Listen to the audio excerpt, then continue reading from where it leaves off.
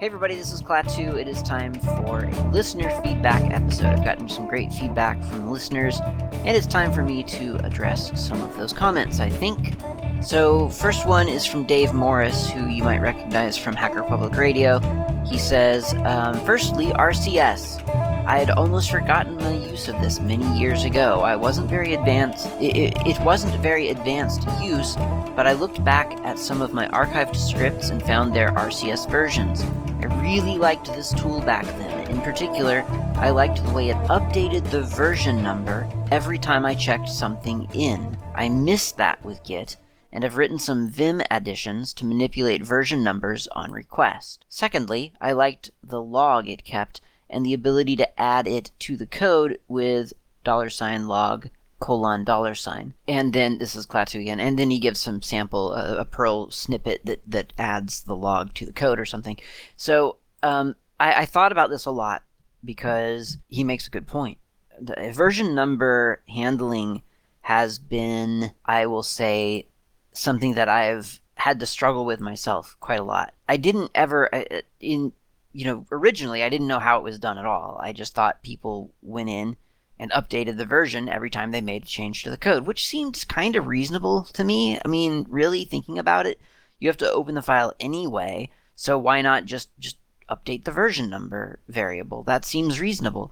But in practice, of course, it's not reasonable. You forget, you don't update it, and then you've published something with the same version number, and that's not correct. And then if you want to go back and be correct, you have to kind of retract that and repost the code, and it gets really messy pretty quickly. So that obviously wasn't working. So my original solution to this, as I wrote to Dave Morris in response, was an AutoTools version update script or rule. Actually, it's just a rule in the makefile.am. So this isn't a perfect solution, but it's part of the it's part of the journey. So in makefile.am, I have a rule to build the thing, and so let's call it foo. So foo : source/foo, and then or foo dot whatever, and then the thing that happens, the rule is @sed space -i. So we're doing this in place, space quote search or s pipe __ vernum var __ and then pipe @package _version @pipe close quote src $. It's not pretty, but it is elegant. It's just not pretty. It's not pretty to look at. That's not my fault. That's Makefile's fault. So the @sed is just saying call the sed command within this makefile. And the I keep getting it mixed up. Does the mean that it echoes it out or that it doesn't echo it out? One of those two. So that's not a big deal. Sed, that's all we're doing. We're calling sed. -i for in place. Quote s pipe.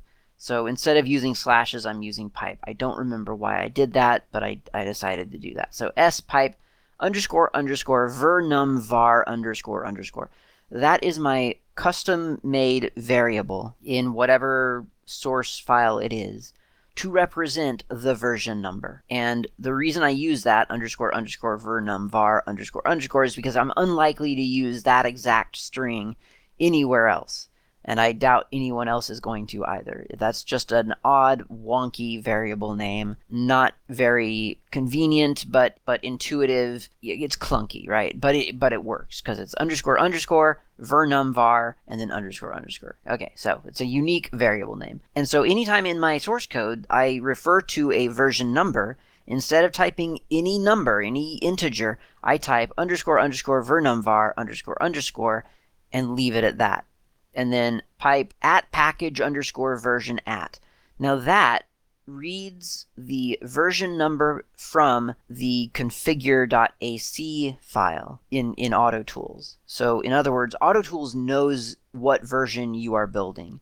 And that variable, @package _ version @, that variable there is an AutoTools variable that gets swapped out with the current version number. And I'll specify exactly how to specify that in a moment.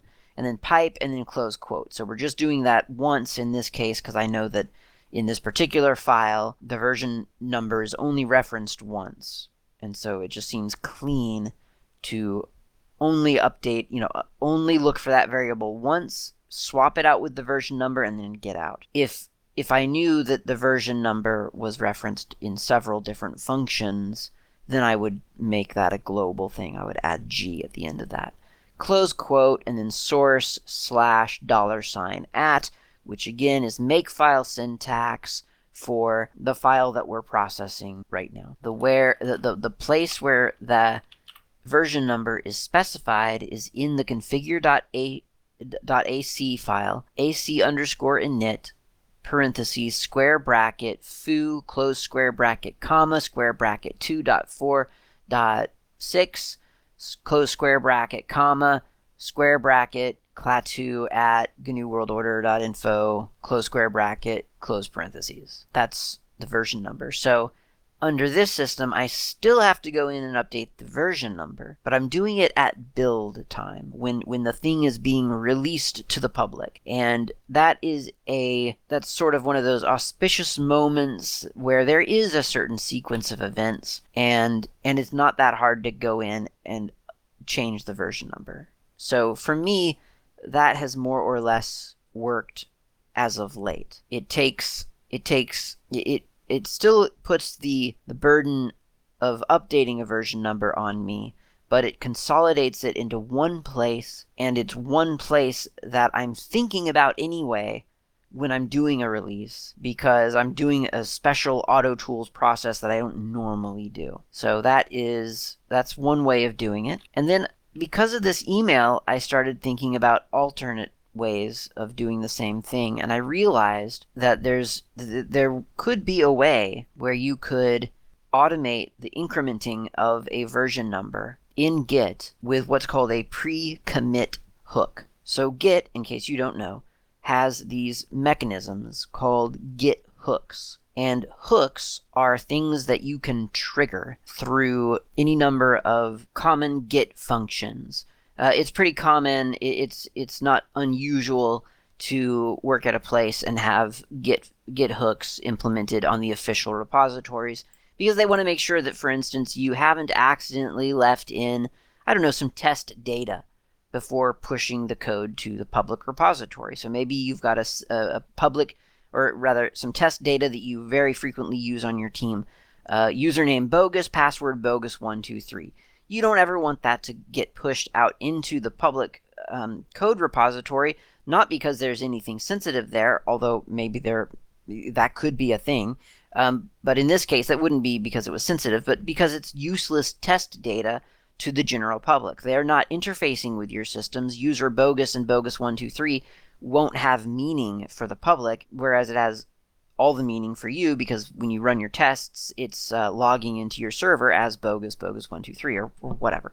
So you want to make sure that that string, bogus and bogus 123, never appears in your source file. So you might have a pre-commit hook that looks at all the files that you're trying to commit or push, or whatever my example was, and if it finds the string bogus or bogus 123, then it shuts you down.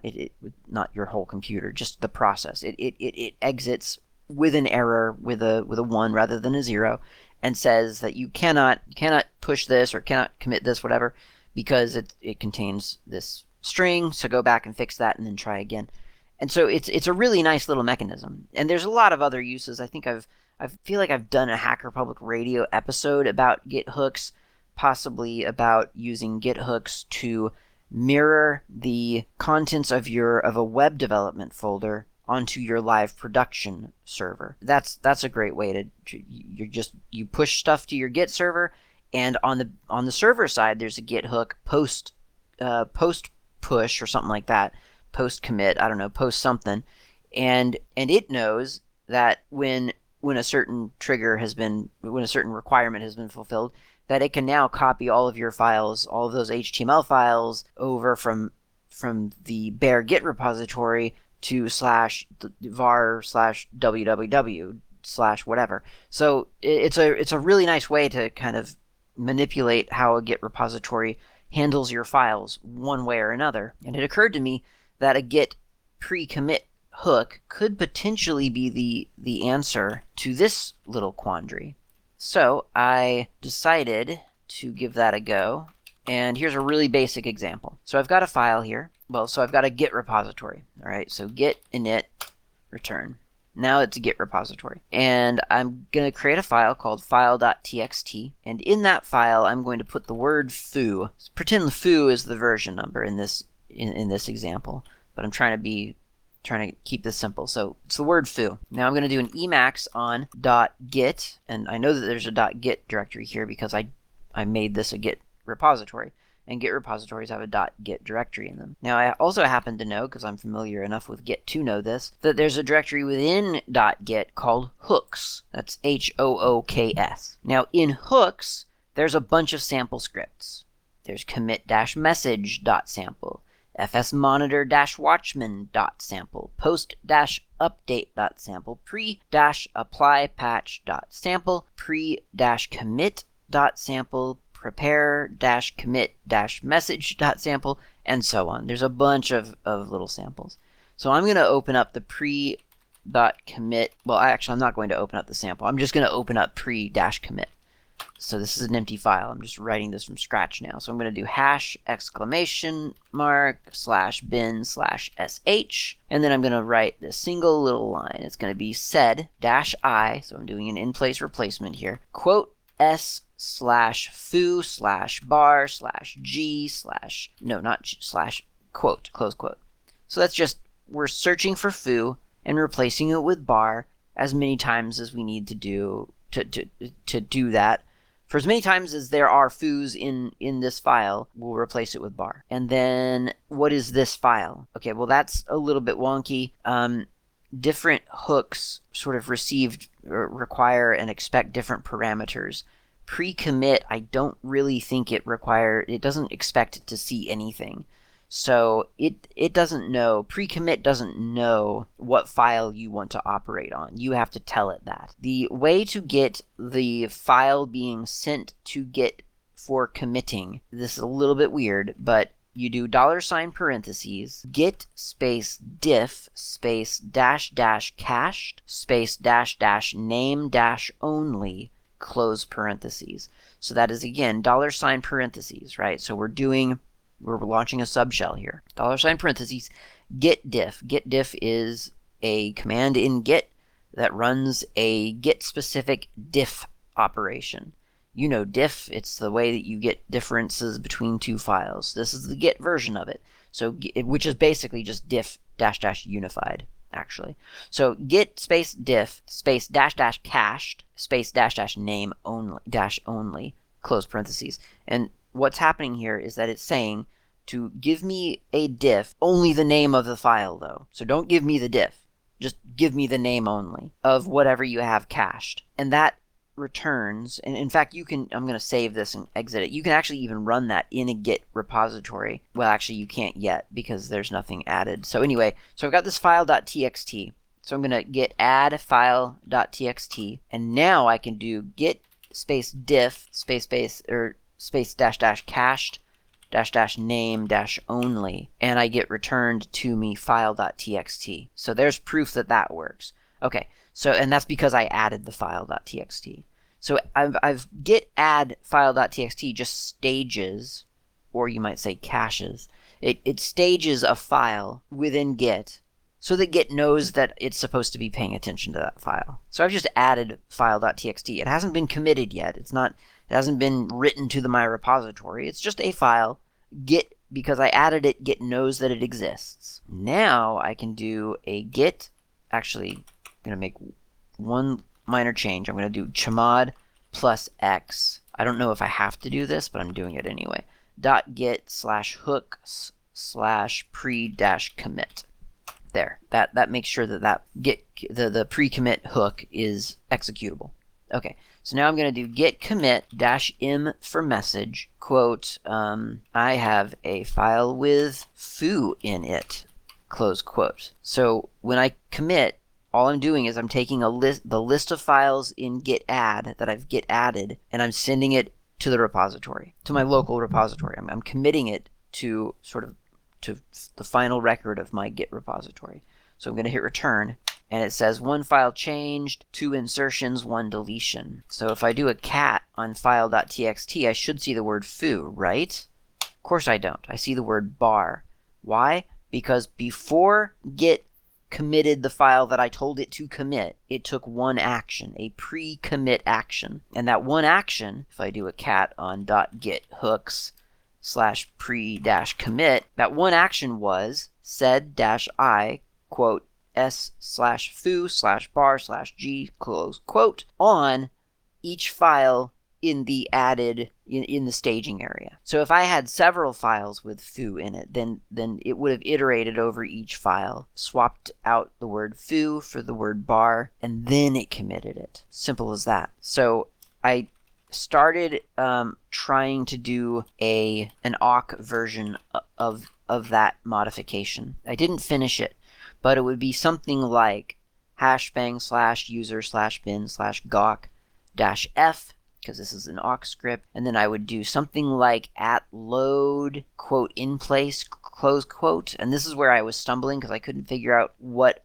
the awk script wanted for the in place thing to work.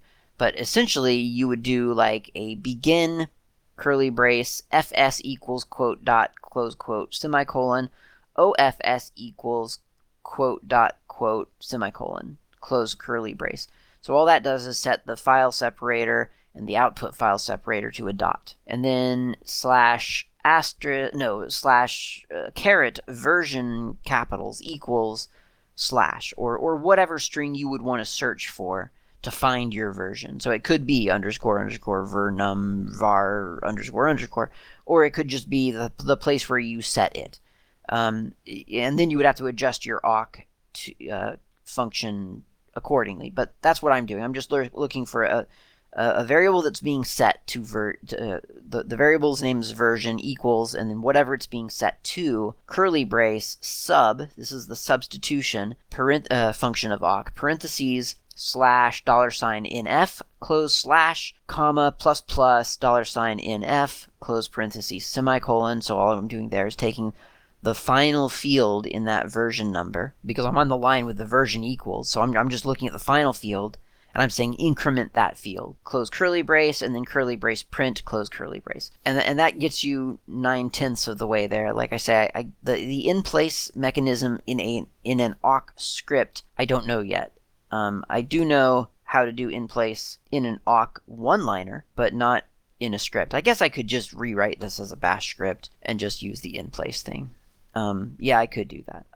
So I guess I'm done. That's 10/10 of the way there. You do that as an awk script instead, or an awk one-liner with awk dash file separator equals dot, and then -v ofs equals dot, and then quote curly brace, no, quote begin curly brace, no, I don't need the begin there, so quote curly brace, no, quote / caret version equals / curly brace sub, and then your sub statement, close curly brace print curly brace, close quote, $ parentheses get diff -- cached -- name - only, close parentheses. And then you're updating your version number every single time you commit something to Git. Now, of course, that is a very simple version, and probably the reason why I thought, well, an awk script is probably really the way to go here, because in reality, this only updates the minor version, like the last number in your version string. So if you're doing semver, where you're doing major, minor revision, or whatever it is, then you'd never, essentially you'd just have, you'd get to the point where you'd have like 1,358, or you'd be on version 0.0.1027, something ridiculous like that. You'd never increment the next grouping, so you'd have to figure out how you wanted to manage that. But generally speaking, that's the template. That's the way that you could do that within Git with a Git hook, so that you literally you never had to, well, maybe not literally, because you would have to think about, well, when am I going to upgrade or update, to the next minor version? But all of those things are possible. You can script, you could have Git script that for you, or you could script Git hooks to implement that for you and let that be possible. Okay, let's go have some coffee, and then we'll come back and take more listener feedback.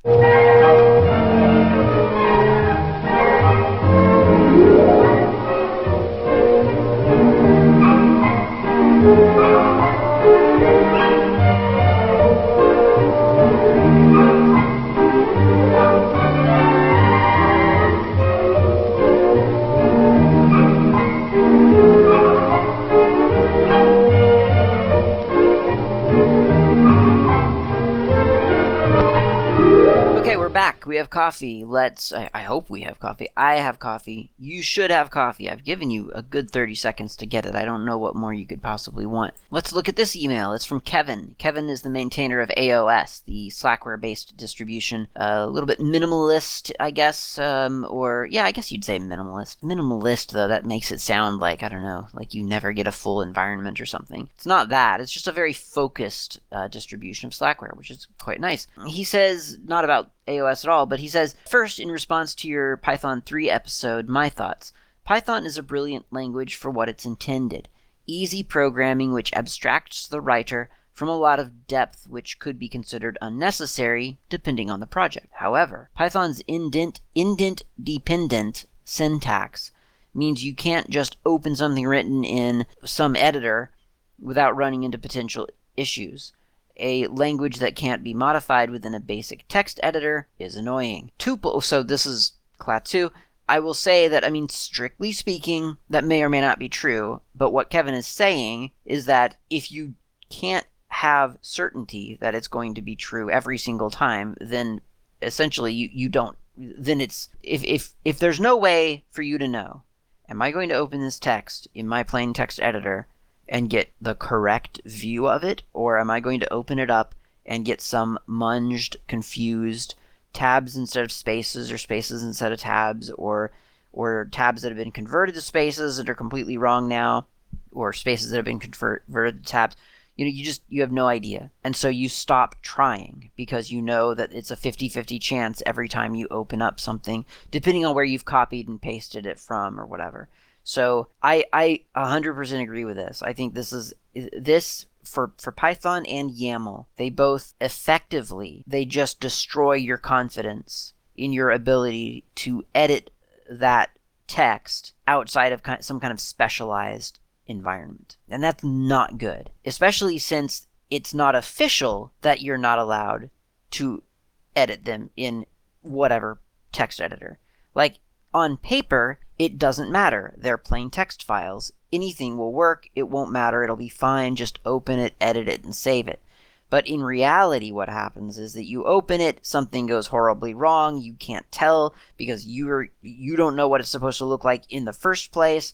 And so you save it, and now you've munged it, and you commit it back to the repository, and then the developer comes back to you and says, oh yeah, by the way, you completely screwed up all of the indentation. Happens more often than one might think, and certainly more often than one might like. So anyway, this is Kevin again.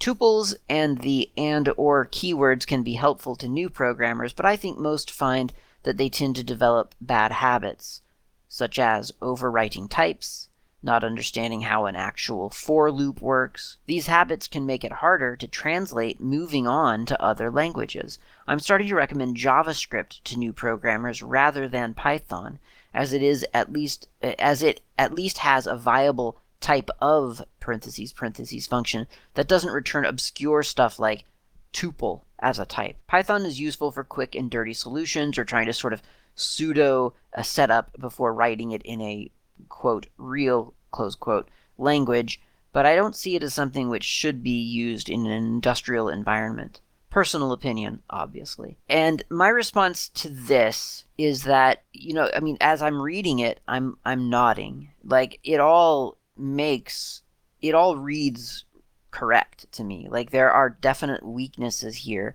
that Kevin is I think very accurately and fairly identifying in Python. And yet there's something about Python. So as someone, and I'm speaking just kind of from my own perspective here, Klaatu, as someone who developed a lot of bad habits because Python was my first language, I can't help but agree with what Kevin is saying. But I think the like the actual problem, I guess, because I mean it is obvious, it is demonstrably true that Python is usable and suitable for a lot more than I think anyone sort of ever probably anticipated originally. Now, I mean, there's obviously a debate whether, what is it, like, 10 million or 40, there's some album about 100 million Python fans can't be wrong, something like that. I'm trying to make a reference and I'm failing. But anyway, like, there's an argument there. Just because we're doing it, does that really mean that it should be done? And obviously that's a fun argument to have. I'm not going to have that because I don't know enough to have that argument. But what I will say is that Python is obviously being used for a lot of stuff. It's obviously something that people are relying on, and it's working really well. Like, there are movies out there that wouldn't exist if Python didn't work. Well, they'd probably exist, but then they wouldn't have used Python to make the special effects do the things that they did. But there are games and movies and probably a lot of other things that I don't know anything about that have Python code underpinning all kinds of stuff that's going on within, within what you see.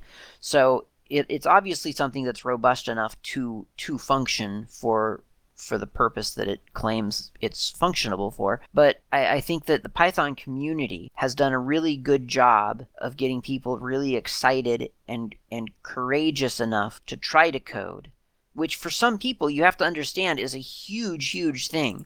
Like, for me, even, I remember I had tried to learn more about coding, and to me at that time, coding, quote unquote, air quotes, coding was HTML, and I was having trouble with that. So to ask me at some point to then try your hand at Python, I mean, in a way, that was really quite scary to me. I mean, it actually wasn't, because I tend to dive into things with just enough obliviousness to not really understand what I'm getting involved in, so it wasn't actually that scary. But it could have been scary to me, and certainly earlier in my life at that point, it would have been scary to me because I had very little interest in computers at one point. So Python community has a really effective story that they tell people that yes, you can code and you should code and it'll be easy and it's actually kind of fun. You should try this thing. And people get really excited about it. And you see that. And like, you see that at conferences, you see it at Python conferences, you see it at Python user groups. I mean, it's a serious campaign to get people learning about code. And I used to be a little bit ambivalent about, well, do people really need to learn about code? Like, what about the people who don't need to learn how to code? Wait, what about those people? And it's becoming more and more evident to me as the years go on that no, actually it's really important for people to learn to code. It is as important as it is for people to learn how to write, which I hate saying that because it sounds really just like, well, you would say that. You're in the computer industry, so obviously you think people need to learn how to code. But that's not why I'm saying it. I'm just saying that education is important. I don't mean that it has to be structured education, but people need to learn new things. They need to understand what they're using. And one of the things that people need to understand is how to write, because it helps communicate. Another thing is math. It's pretty important. Not all math is necessary for all people, but you need to know the rudimentary parts about math. Code is equally as important because we're all using technology. And if that technology appears to be magic to you, then you have a very different relationship with it. I mean, you start thinking things like, well, 5G is going to track me and read my brain waves, because you just have no clue how technology works.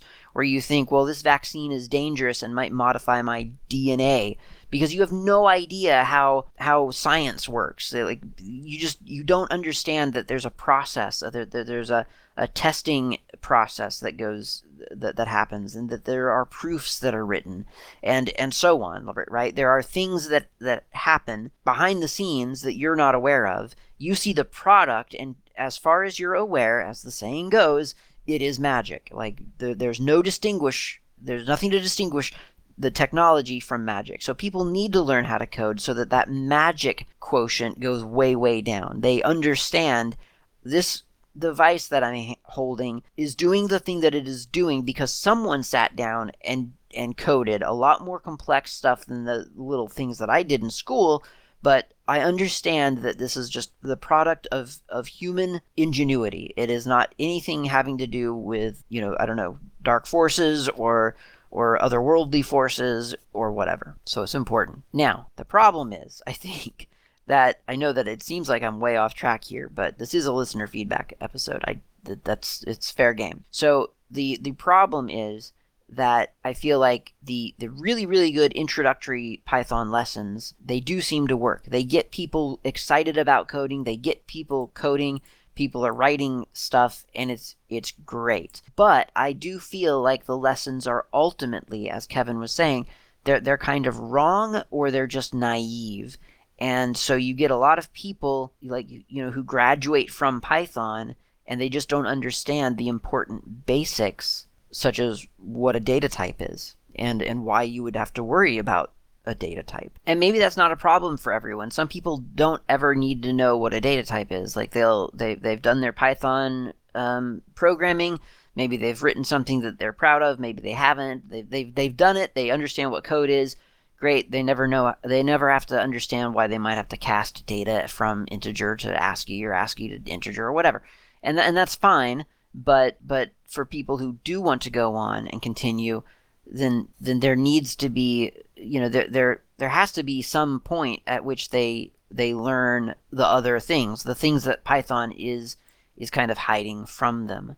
And the conflict here, I think, is that you could say, well, Python needs to stop hiding those things from people. But then you have this new problem of where Python is no longer the super easy programming language to learn that you said it was. And I think that's almost in some ways happening today. Like there are things about Python today that I just feel are almost a little bit too low level or high level. I always get which level is the good one mixed up. But there are things in Python that annoy me today that I'm thinking, I'm sure that when I was learning Python, this was not a problem. I didn't have to ever worry about this. I think even just prefixing like a string with str or u or something like that. I don't know. For a while there was something in there that was like, I never had to worry about this back when I was learning Python. Why am I having to learn about it now? So even Python itself is starting to sort of suffer from not worrying from abstracting things from people. So I think that the real solution probably is in the way that we are teaching Python ultimately, because I mean the fact is that no matter how much we hide from people the sort of the ugly back end processes, at some point they're either going to have to learn about them, or our language in this case being Python is going to have to accept them anyway, because at some point things get sufficiently advanced where the abstraction no longer applies, and you do have people realizing, oh, I don't want to treat that integer as an integer in this case. I want it to be a string. That's an important lesson and a realistic one, and people need to understand why they're doing that, or else again it's magic again, only this time instead of magic outside the device, it's magic on the inside of the device. You're coding at least, but why you have to do that thing, like, I don't know, because someone told me I had to do it, because I did it this one time, and so I'm going to do it every other time since, even when it's not necessary, and so on. So I think the key is in how Python is taught. And just off the top of my head, I think I've said this before, I think off the top of my head, I'd probably introduce functions a lot earlier in Python lessons. I mean to do that myself. I don't have it down. It's not quite finessed yet. It is definitely, it's clunky to teach people about functions, because it's just, I mean, like, you can teach people about hello world. That's easy. Like print quote, parentheses, quote, hello, close quote, close parentheses. That's a lesson. That is a complete lesson that someone can understand. But when you tell them to do def, say hello, parentheses, colon, return, indent, print hello, with all the decorations. That's really not very graceful. That is very inelegant. How do you explain to someone that def space some arbitrary word empty parentheses colon is significant, and what function that plays in the code? I mean, I do feel like the word def is one of the great weaknesses of Python and whatever other language I saw it in recently. I think the word function would be a lot more intuitive there, and it would be easier to teach because you could tell people, well, in programming, there are these little code blocks that we can write, and then we can reuse them whenever we want them. We're essentially writing our own keywords, our own commands.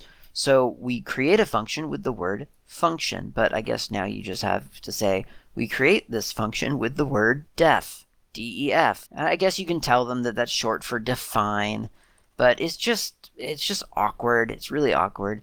And then you tell them they have to give the function a name, the definition a name, which in this case is say hello, and then parentheses.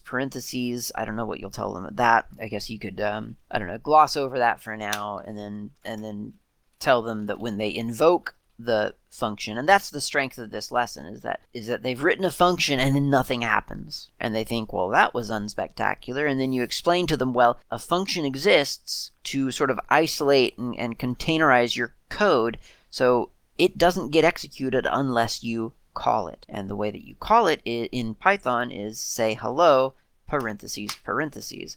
Maybe that kind of ties it in, the parentheses thing together. And I guess eventually, the next lesson would probably be, well, what does go inside of those parentheses? Well, what if we put a name inside of those parentheses? Then how could we change our function to say hello Klaatu or hello some name, and so on. So, I don't know. I think the key here, I don't think the weakness is Python. I think the weakness is how we're teaching Python. That's what I think. And when we anyway, we may as well that may as well be true, right? Even if it's not true, even if Python is not a well-designed language or something, then it's still Python. It still exists. People are still excited about Python, and rightfully so, in my opinion. And so how do we mitigate the weaknesses that we identify in Python? Well, unless we're going to go and become committers on the Python core team, then I think the best way is to take what Python provides people and to explain it really, really well, better than Python perhaps explains it itself. And that's important. That's important, and I think that's kind of, as technology enthusiasts, I think that is part of our, I should say, as open source technology enthusiasts, I believe that's part of our burden. That's kind of one of the things that we're tasked with. Whether it's fair or not, I don't know, because other people don't have to do that.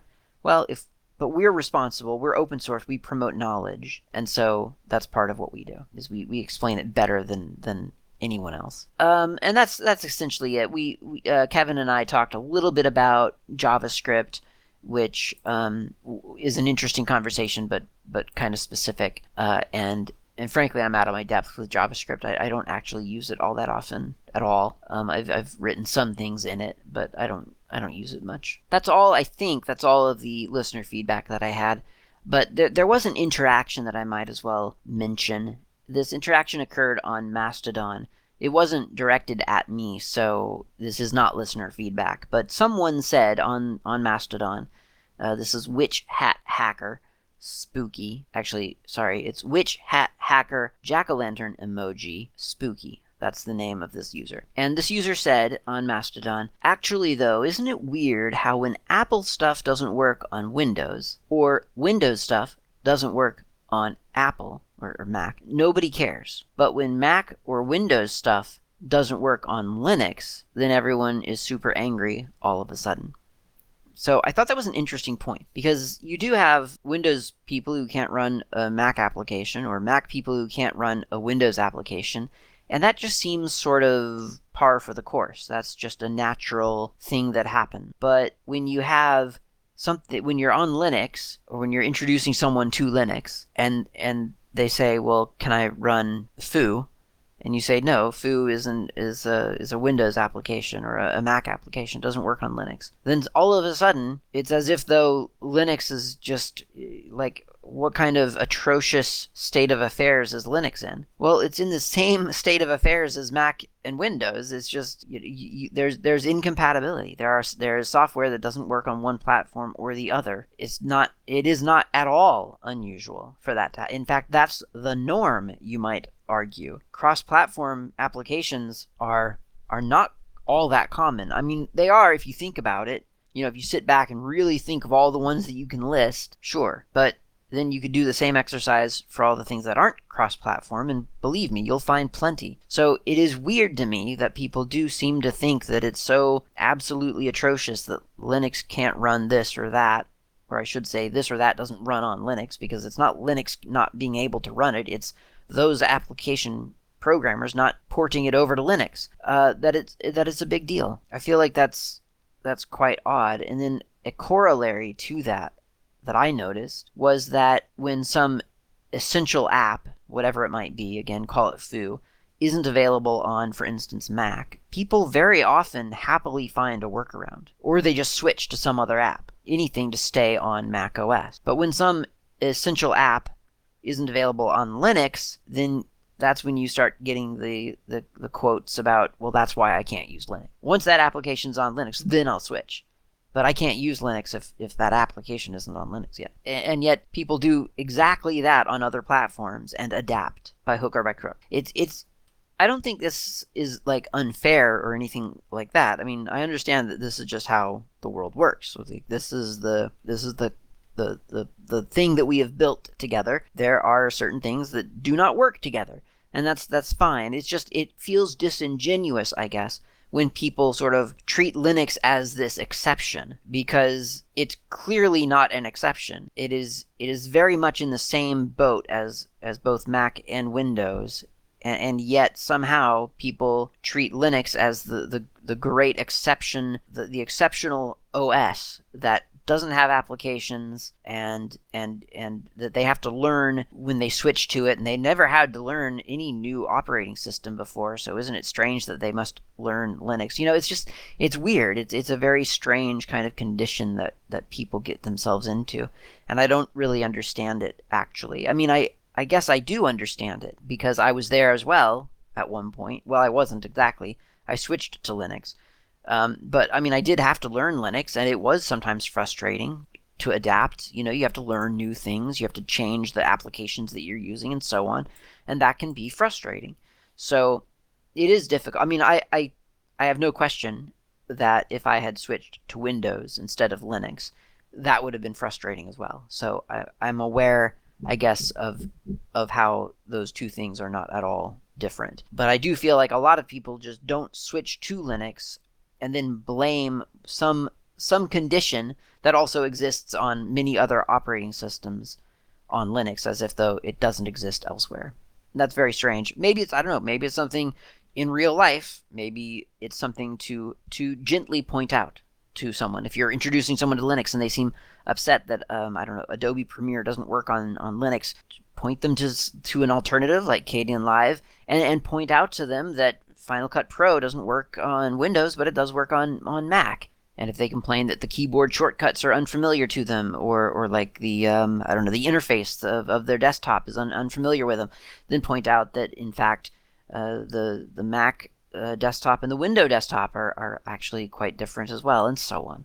There's a lot of, I think, things that people say about Linux that make it seem exceptional, when if you just mention it in a different context, maybe it would seem less exceptional to them. Who knows? Maybe not. I mean, people are weird. People are humans, and humans are very special creatures. So who knows? But give it a shot. Thanks for listening to this show. Thanks for all the feedback, and I'll talk to you next time for S-Trace and Subversion.